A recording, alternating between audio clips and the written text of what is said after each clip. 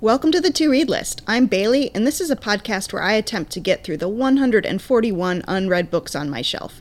With me, as always, is my friend Toby. Hey. My brother Andrew. Hello. And my husband Dylan is our sound recordist. Hello. So, Toby and I just had a wild ride of a journey where we both finished our books in the moments before we recorded. Yes, that's true. I can confirm that. And you had like an 800-pager, right? So how did you do it in time? I feel so shameful. And so this can be my shame. My shame is that I was reading the physical copy. It's like 800 pages. I realized that I was not going to hack it, just like with my free reading time. So I put it on Audible, and then it kept getting down to the wire, and I was like, okay, I got to go up to 1.5 speed. I do that all the time. Really? Often the narrators are really slow. That's true. I just want to be clear, Toby. You shouldn't feel any shame about it, and Audible is a wonderful resource that personally I just have trouble following because of the way my brain processes information. It's entirely a personal thing on my end. Andrew is clarifying because we did have some feedback that we were a little bit negative on Audible and like differentiating an audiobook between a regular book. But Andrew, you're saying it's just your personal way you process it, right? Yeah, it's truly that my brain wanders when I'm listening to an audiobook in a way that it doesn't when I'm physically reading it, and it's probably just something to do with how I take in information as a dude.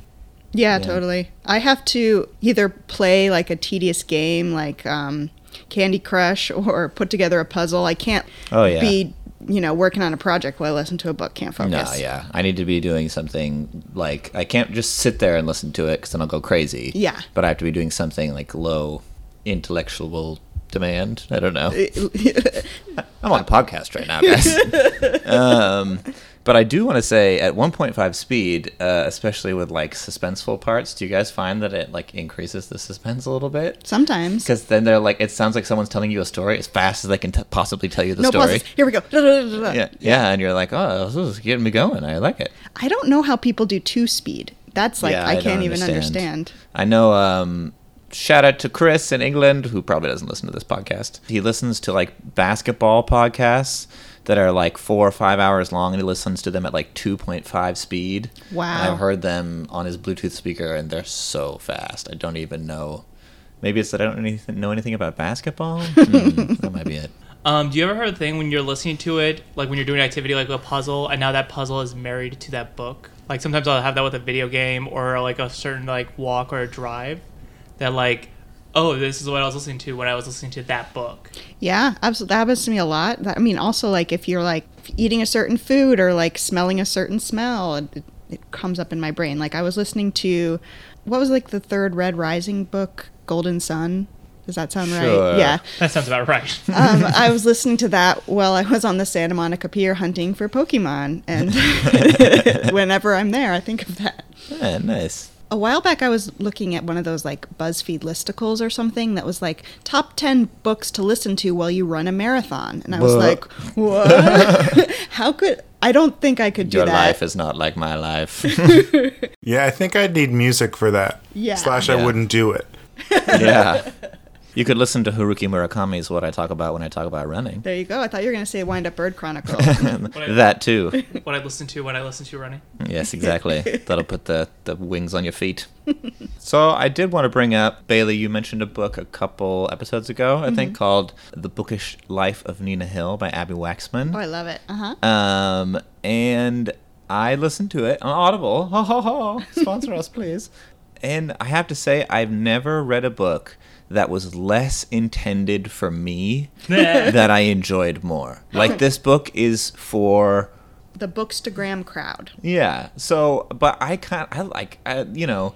part of the charm and the appeal of reading is that you get to inhabit other people's lives that are different from you. And I was like, ooh, I want to be in like a girls' book club and talk about guys sending me pictures, and I want to, I want to be on a trivia team and all this stuff, and it was very fun. This is very possible. Well, I am on. I said that second part, but I don't want to be on a trivia team because I would have to be on a trivia team with Dylan and Bailey, and then I feel stupid. And then Andrew would visit, and I feel even stupider. But yeah, I would just like to say that it was an interesting experience reading that book and just being like, this is not for me, but I'm enjoying it. Yeah. Was it one of your first examples of what people would call like women's fiction or chick lit? Have you read that genre before? I'd say it was my first example of like really, how do I put this gently? No. Like- Fluffy? Like fluffy, yeah, Uh-huh. like really fluffy chick lit. Like just for fun, just for, because I've read plenty of stuff that people call chick lit that I don't think deserves to be called chick lit. Like Sylvia Plath, people call chick lit. It's like, calls Sylvia Plath What? chick lit? I've heard it called chick lit. Who are you talking to, Toby? I've met some really interesting people on Twitter, and they have some views. No, I don't know. But yes, it's that first kind of book for me, and I enjoyed it. I remember you texted me. You're like, it's like being inside a happy person or something. Like Yeah. it's like being inside happiness. I'm like, I was like, it's like inhabiting the brain of someone who's like optimistic and happy. That's nice to live in for a couple hours a day. I highly recommend, this genre for you. Well, the last thing I'll say before we start our episode is I watched the trailer for Little Women, and it looks really great. Me too. Yeah, it looks good. I'm excited. I hope that I get to read the book off the to-read list before I see the movie. Although it's one of those stories that I know backwards and forwards from seeing so many adaptations that I don't know if it would necessarily spoil it, but... But we were on a weird hot streak of like adaptations. We're on a very hot streak of adaptations. The book I am talking about today is a big adaptation. Yeah. And Catch-22, They've Always Lived in the Castle, they've all been Yeah. adapted. It's crazy. And actually, I found out that my book for today had already been adapted, but I didn't know that. Nice. Well, this week on the podcast, Toby had a book to review. Toby, tell us about your book. Toby. Whoa. I had The Eye of the World by Robert Jordan, which is the first book in the Wheel of Time series. Wheel, wheel, spin, spin. Wheel. Robbie. Time! Ooh, I like that one. All right, so here's your logline. The Eye of the World is a classic doorstopper fantasy book that follows the story of 5 young people who are plucked from obscurity in their nowhere town and plunged into the center of a battle between good and evil that threatens not only the world they live in, but perhaps time itself. Ooh, did you write that? Yes, I did. That's very good, Toby. Yeah, well done, Toby. Ooh. Yeah, just like Andrew said the last time, it's like you can only screw it up real bad so many times before you start writing it down beforehand. So yeah, I have a lot of mixed feelings about this book. A Ooh. lot of mixed Uh-oh. feelings. But just to start from the beginning, this book it's the most classic fantasy plot you can imagine. We start in a nowhere town. Nothing happens. It's just farm, village. People live in simple lives. Mm-hmm. And, a mysterious pair ride into town. It's this woman and this kind of knight guy. And they kind of single out these 3 young men, this young woman. And they basically tell them, you're in trouble. We got to get out of here. And the whole book is kind of this long flight from evil. So this is literally chapter 1. There is a prologue, but this is chapter 1. The wheel of time turns, and ages come and pass, leaving memories that become legend. Legend fades to myth, and even myth is long forgotten when the age that gave it birth comes again. In one age, called the Third Age by some, an age yet to come, an age long past, a wind rose in the mountains of mist. The wind was not the beginning. There are neither beginnings nor endings to the turning of the wheel of time.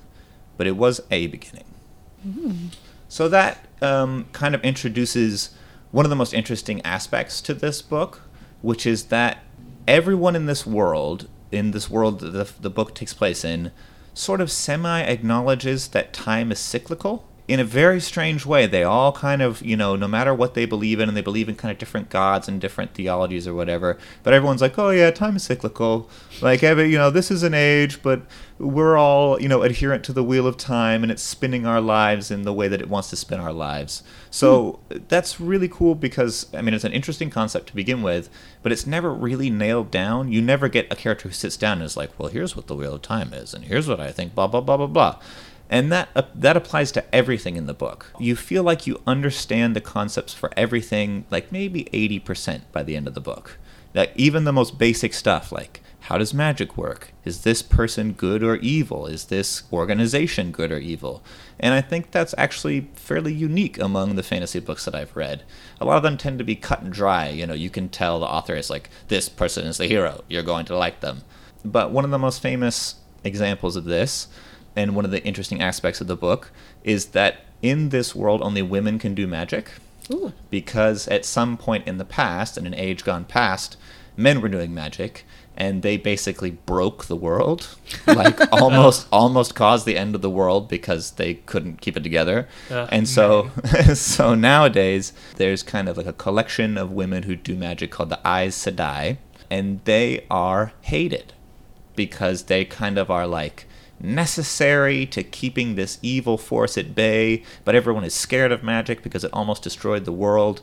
And first one way you're like, okay, yeah, everyone doesn't like them, but they're dumb. Like, I can tell as a reader that they're supposed to be good. Mm-hmm. And then you go further and you're like, oh, I don't know, their motivations seem to be murky and I don't really see what they're doing.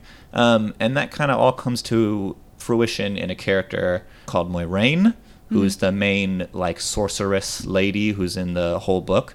And she's been cast in the new series as Rosamund Pike. Ooh. I think she's a perfect casting for this just because she has that kind of like, can you trust her? Can you not trust her? She's like beautiful but scary. Mm-hmm. Just like very, you know, if you want to know what the Aes Sedai feel like in the whole book, it's Rosamund Pike. Mm-hmm. Wow, she has a niche nailed down. Yes, she does. Beautiful, scary lady. So, with that being said, there is a bit of a bummer that because everyone hates the women who can do magic, it also bleeds over into a strange kind of sexism that bleeds Everyone through the book. hates women in general. It's not like they hate women, but there's a lot of references to, like, the men are always kind of portrayed as, like, reasonable and, like, when they make a mistake, it's kind of an aw shucks mistake. Mm. And women are constantly referred to as, like, oh, you never understand what a woman's thinking. You can never predict what a woman's gonna do. And it's just like, okay, RJ, like, it's just, it's honestly, compared to some old science fiction fantasy that I've read, very tame. Like, it's not too bad, but it is there. So the character development is very slow. These young people, for the first half of the book, I had a really hard time telling them apart. He tells you that they're different, but they don't do a lot of showing that they're different. That's a bit of a bummer. And why it took me so long to get through the first, like, 400 pages of this book is I was, like, not really grabbing onto any character and being like, oh, I really want to know more about this person. Yeah. Maybe it'll be better when it's adapted and you can, like, see the two different people. I think so, for sure. Another frustrating thing, and this is more personal choice, is he kind of takes the reluctant hero trope to its most extreme edge. So these characters are kind of caught up in this giant world-spanning conflict, and without giving too much away, some of them start to get abilities, and some of them start to get cool powers and stuff, and everyone, except for one character, hates it. Everyone's like, no, I won't do magic. I won't do it. Or like one guy ends up like being able to like talk to wolves, and he's like, oh, I wish these wolves would stop talking to me. And it's like, in the one case, it's like the magic, I almost understand. I'm like, okay, you've built in this world, magic is scary, it broke the world, I get that one. But the wolves, come on, man, talk to the wolves, it's super cool. And it never lets up. Like throughout the whole book, it's like, nope, they never get happy about doing magic or anything like that. So that's a bit of a bummer. A weakness of this book and a lot of fantasy books written by men is that there's some romance subplots, and they are bad. There's a main romance subplot between two of the young people where basically we're just told over and over, like, he loves her. Mm-hmm. But every time they have a conversation, it's super awkward and not romantic. Like, you don't see any spark or any reason why they would like each other at all. And then, this is just a shout out for my people out there who read The Wheel of Time book 1. I hope you know what I mean when there's kind of like a declaration of love toward the end of the first book where you are like, what just happened? Like, two characters who have never spoken. One of them's like, so are we getting married or what? And the other one's like, we can't get married, but you know I love you. And you're like, what? I literally rewound the Audible. I was like, I must have missed something. These are not the two characters speaking that I thought were speaking. We can't get married. I'm a wolf and you're a human. I am living for your retelling of this plot. Yeah. Thank you. Thank you. That reminds me, there is no character that smacks of anything but being straight and white. 100% of the characters, you don't ever get descriptions of them being white, I think, but they certainly present as white, and they certainly present 100% present as straight, with Right. no mention. And it's always laughable to me. It's like, come on, like this guy's talking to wolves. Like, It's a fantasy world. It can be literally anything. yeah, why couldn't you broaden your mind a little bit? With that all being said, I enjoyed this book overall. It is what it is. It's the beginning of a giant fantasy epic, and I love those. And I wanted to kind of say this to the general audience of people, because I think a lot of people who aren't like into fantasy, their exposure to fantasy will be either Lord of the Rings, Harry Potter, or Game of Thrones, right? Mm-hmm. And I'm going to kind of put Harry Potter to the side because it's not quite the same, but Lord of the Rings and Game of Thrones, they both have these worlds that just get bigger and bigger and bigger, right? Our characters move through and they go from setting to setting, and the settings are all cool, and you get in this culture and all this cool stuff. So imagine that, but on a scale so much more massive. This book series has 14 core books. Core books, so And there's more than 14. There's one prequel and 2 companion books, Wow. right? Wow. So what Game of Thrones, when it finishes, is going to be what, 7? 7. Yeah. Theoretically, if he finishes. So Yeah. imagine the world of Game of Thrones, but doubled. Because they're each like door stoppers, like Yeah. you said, very long, like Game of Thrones. Wow. So this one's 800. They only get longer, Wow. right? Yeah, I mean, I will say there are certain things that George R. R. Martin definitely does better. He has a much grittier world. This is written by a person who's actively avoiding like swearing and excessive violence, which is, to each his own taste.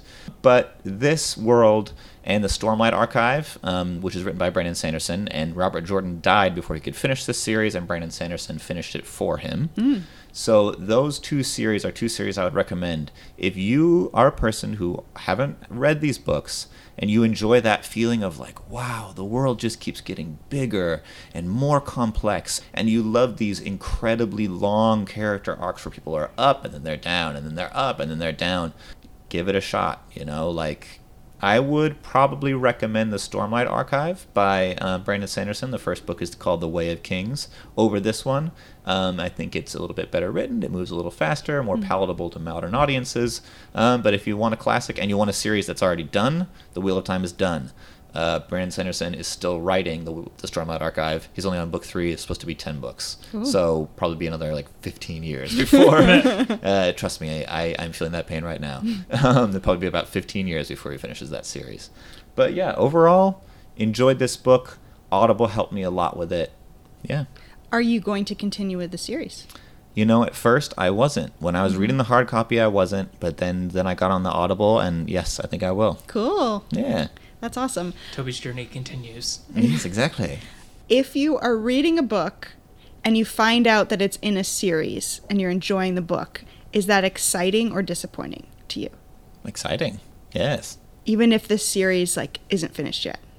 I mean, I'm in that world. That's my life. I like fantasy books, so. What if the series is written by George R. R. Martin and you don't know if it's going to be finished? I mean, I've given up on Game of Thrones.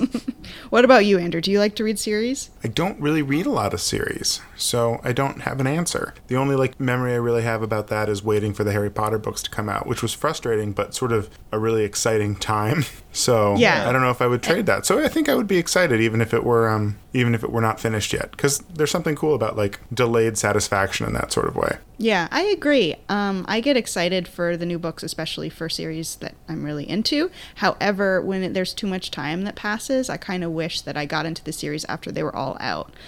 For example, the His Dark Materials series, I was super into it, and for whatever reason, I couldn't get into the last one, Amber Spyglass. I think a lot of people couldn't. Okay, well, I figured it was just because there'd been so much time in between the books. I don't know. It's a weird book. I reread it as an adult, and I liked it a lot more. I got to get back into it. All right, cool. So how many stars, and are you going to keep it on your shelf? I'm going to give it 3 stars. and I will keep it on my shelf. I think I picked it up. I did. I picked it up from the side of the road. Ooh. Yeah, I was walking through my neighborhood on the way to the gym, and there was a big box of books out there on the sidewalk, and I crouched down like a madman and dug through them. I remember you telling me that because this had been on your like theoretical list, and you're like, "Oh, I found the book." Yes, it was certainly meant to be, but then I abandoned it for the Audible version.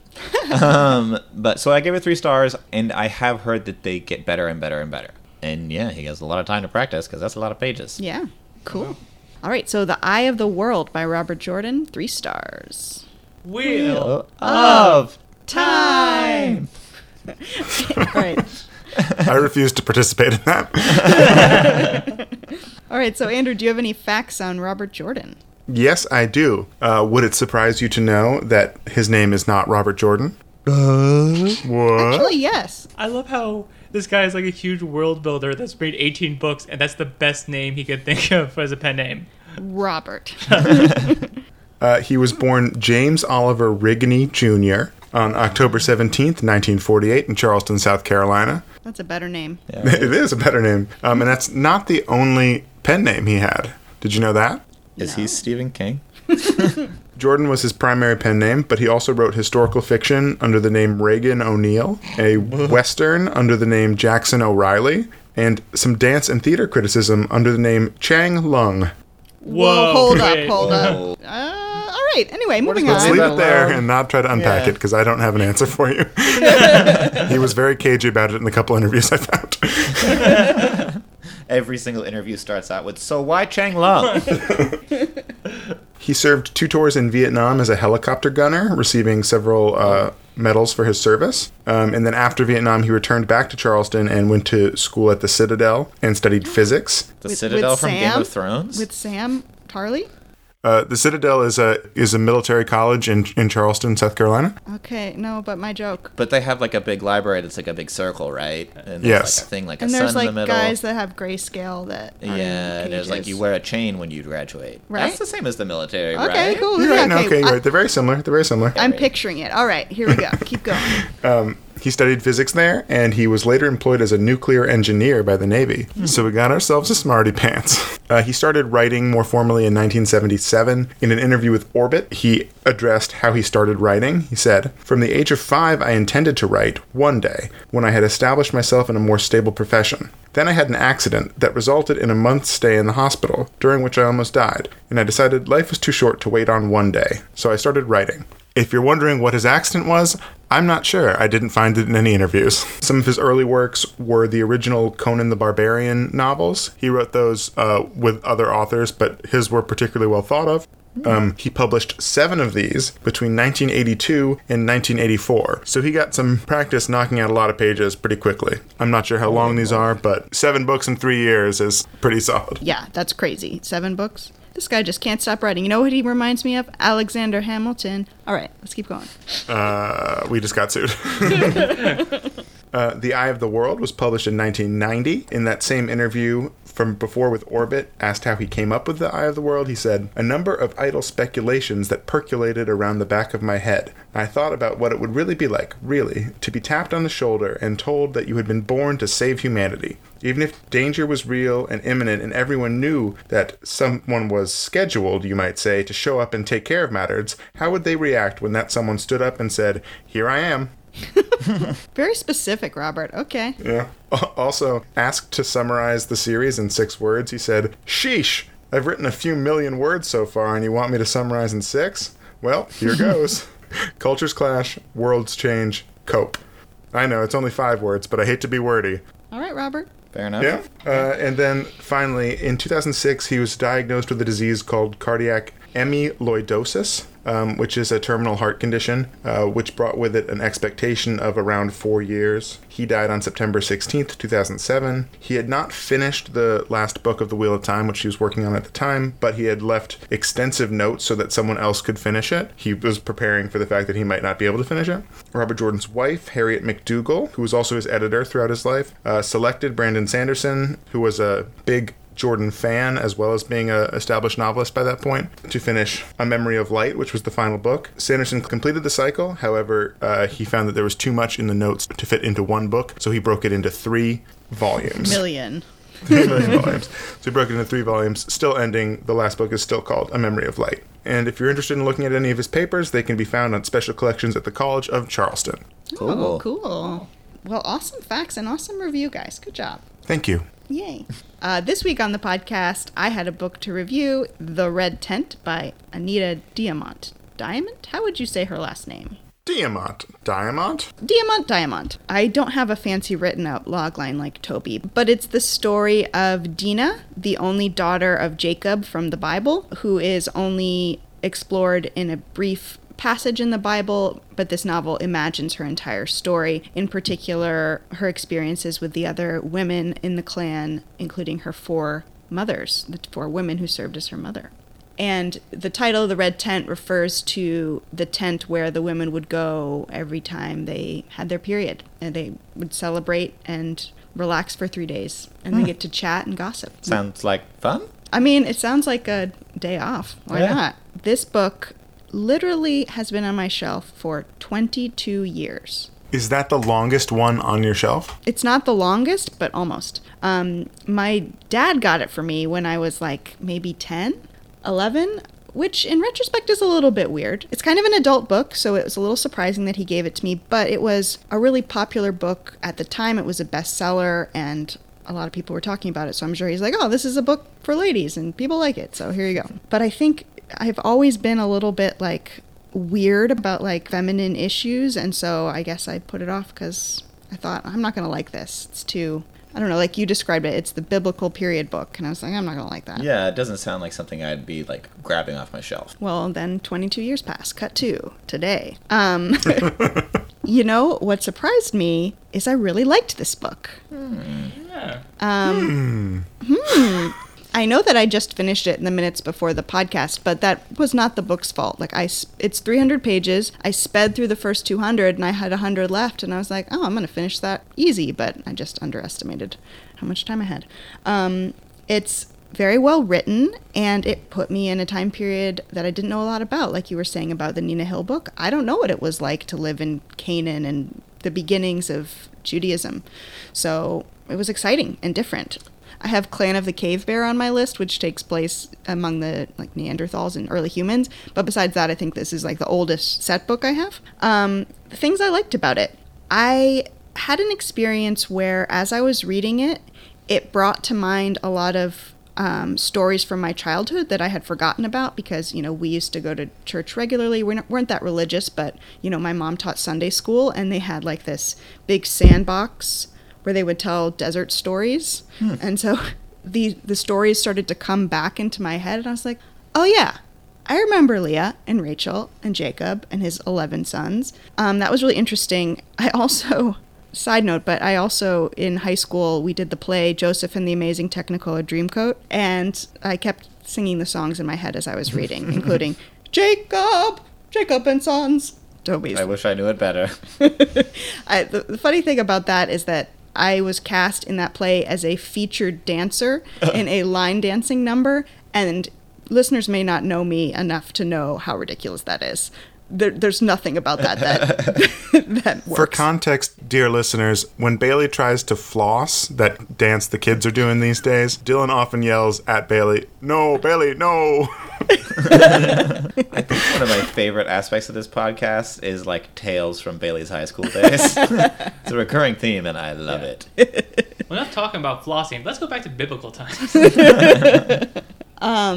So it was cool. It was like the movie Maleficent. It's like, let's hear from the other side of the story. Or Wicked. I really loved the setting, like I said, the time period, and the feminist issues that it explores. In particular, sort of this sisterhood that I feel like we don't have so much right now, revolving around, you know, reproduction, that I think now we just are quiet about it and nobody says anything. But a lot of it is about, like, you know, the first time you get your period or getting pregnant or having babies and giving birth. And the main character, Dinah, becomes a midwife, and so that's a big part of it. So I really liked that aspect of the book.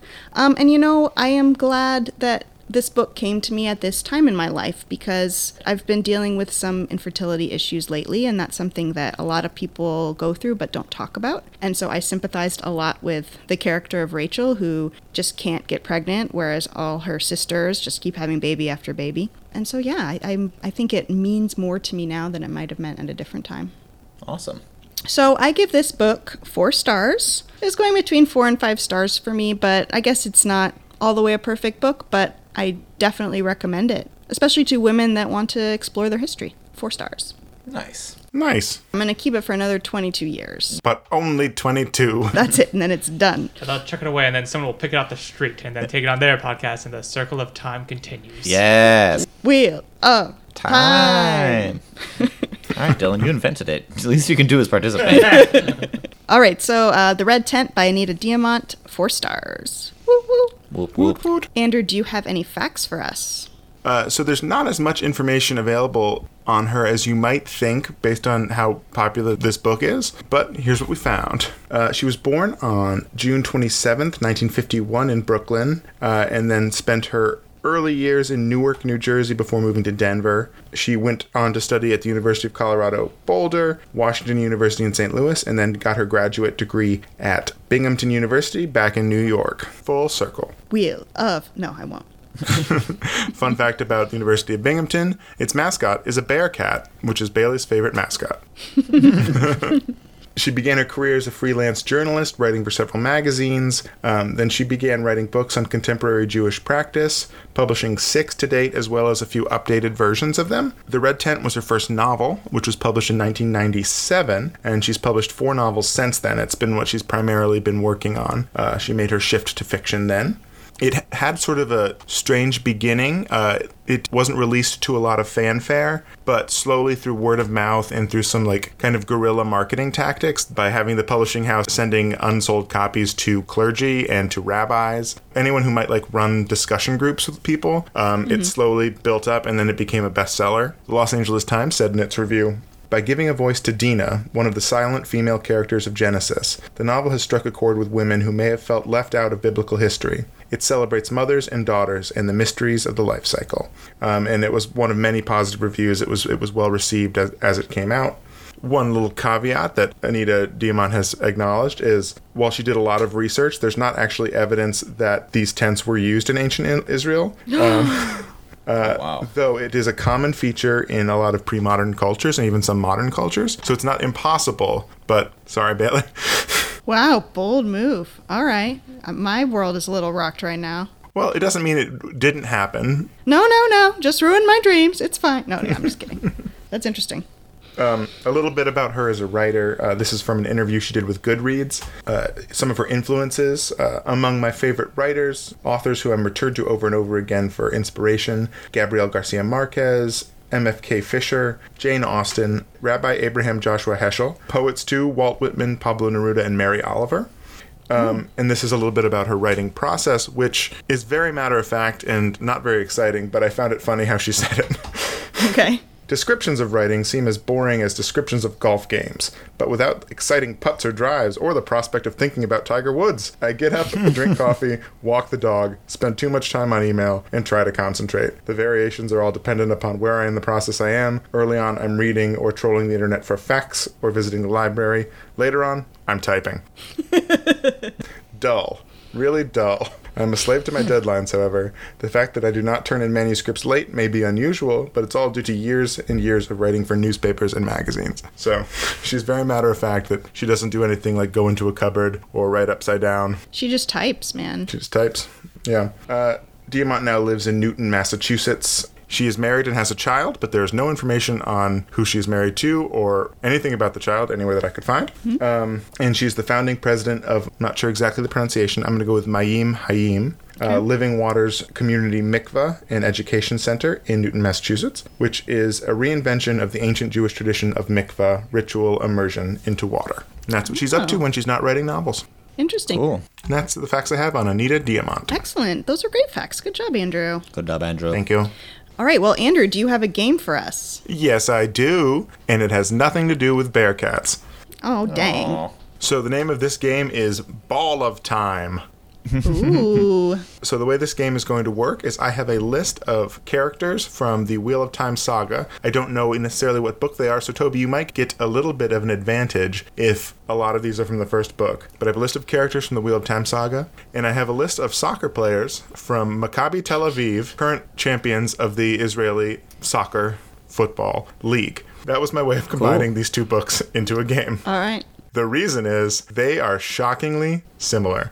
All right. Let's do it. Interesting, yeah. All right, so the way this is going to work is we're going to alternate turns. Who won the last game? I Bailey did. I mean, technically, I won the Harry Potter game, so. No, you didn't, actually. So the way it's going to work is we're going to have alternating turns. Bailey, since you won the last game, you can choose if you want to go first or second. We're going to be playing to 5. I'll let Toby go first. Why would you do that if you're trying to Why play would to you do 5? that? Wait. I've made that mistake in the past. Because I'm cocky and I think I'll be able to beat him. Okay. All right, I'm the one who's read 1 out of 17 books. fair. And obviously, there are no steals available as it's a binary choice. Yes. Okay. Are you ready? Yes. Let's do this. Waylon Kojima. Not in the first book. So I'm going to say Tel Aviv. Nope, that is a character from the Wheel of Time. No! Watch, he totally is in the first book. There are a lot of characters in the first book, guys. Jair Amador. Wheel of Time. That's incorrect. That's a soccer player on Maccabi Tel Aviv. This is not going well. Eliran Attar. Say that first name again. Eliran. It could be Eliran. Eliran Attar. Atar. Time. That is a player on Maccabi Tel Aviv. Oh, no. All right. Is this going to be the first game that we both lose? Rafar Kizman.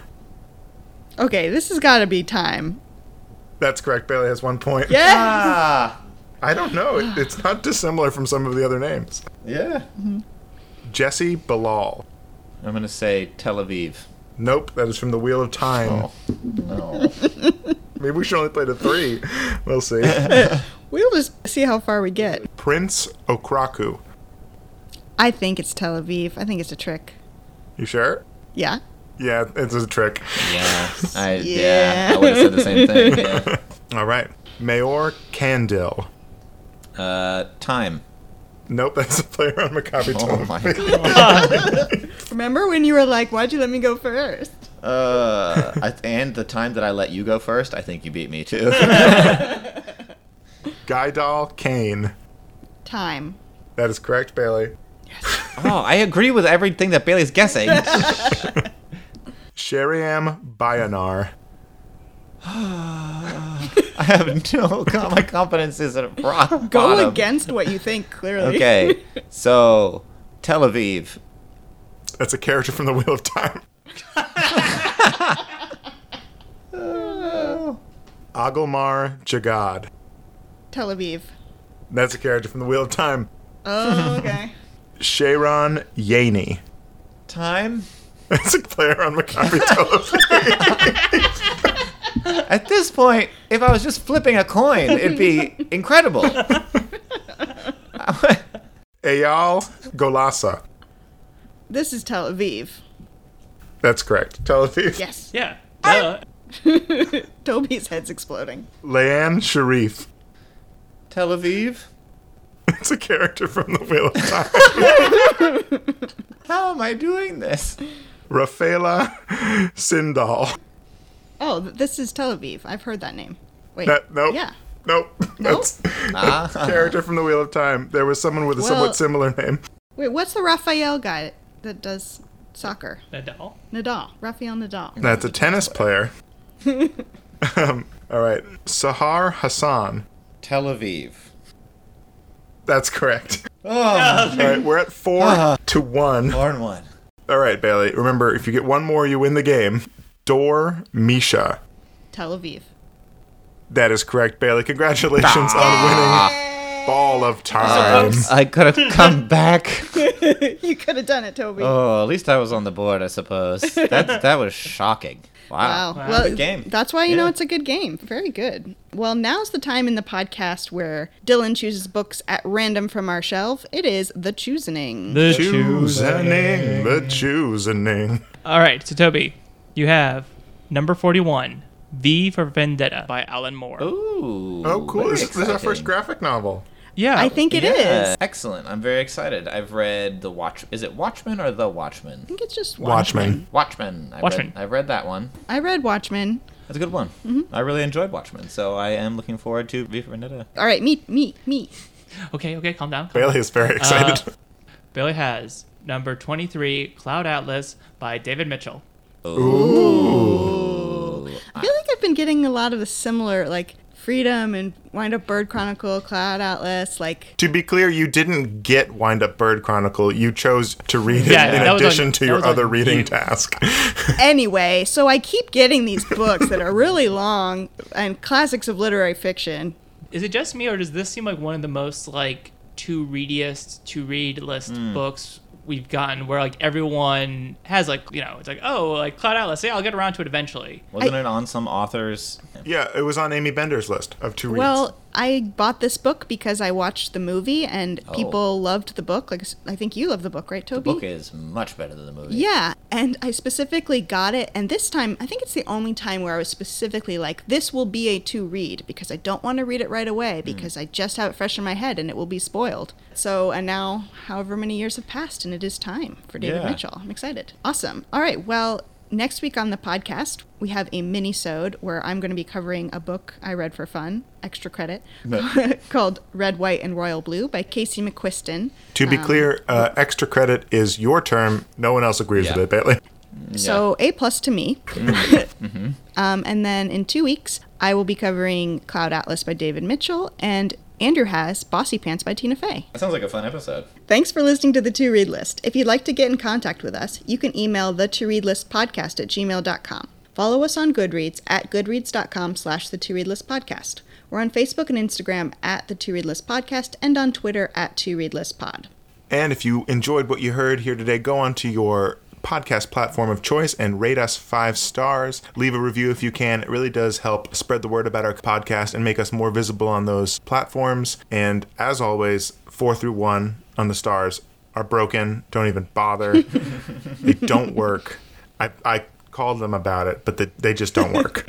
Also, if you enjoyed the podcast, please go ahead and tell a friend. Tell someone who's into books. Word of mouth is always the best advertisement, and we would love to get the podcast out to more people. All right, well, thanks to Toby and Andrew for co-hosting the podcast with me, to Dylan for sound recording, and to Miss Jillian Beth Durkee for composing our intro song. See you next week. Happy reading. Books, Books.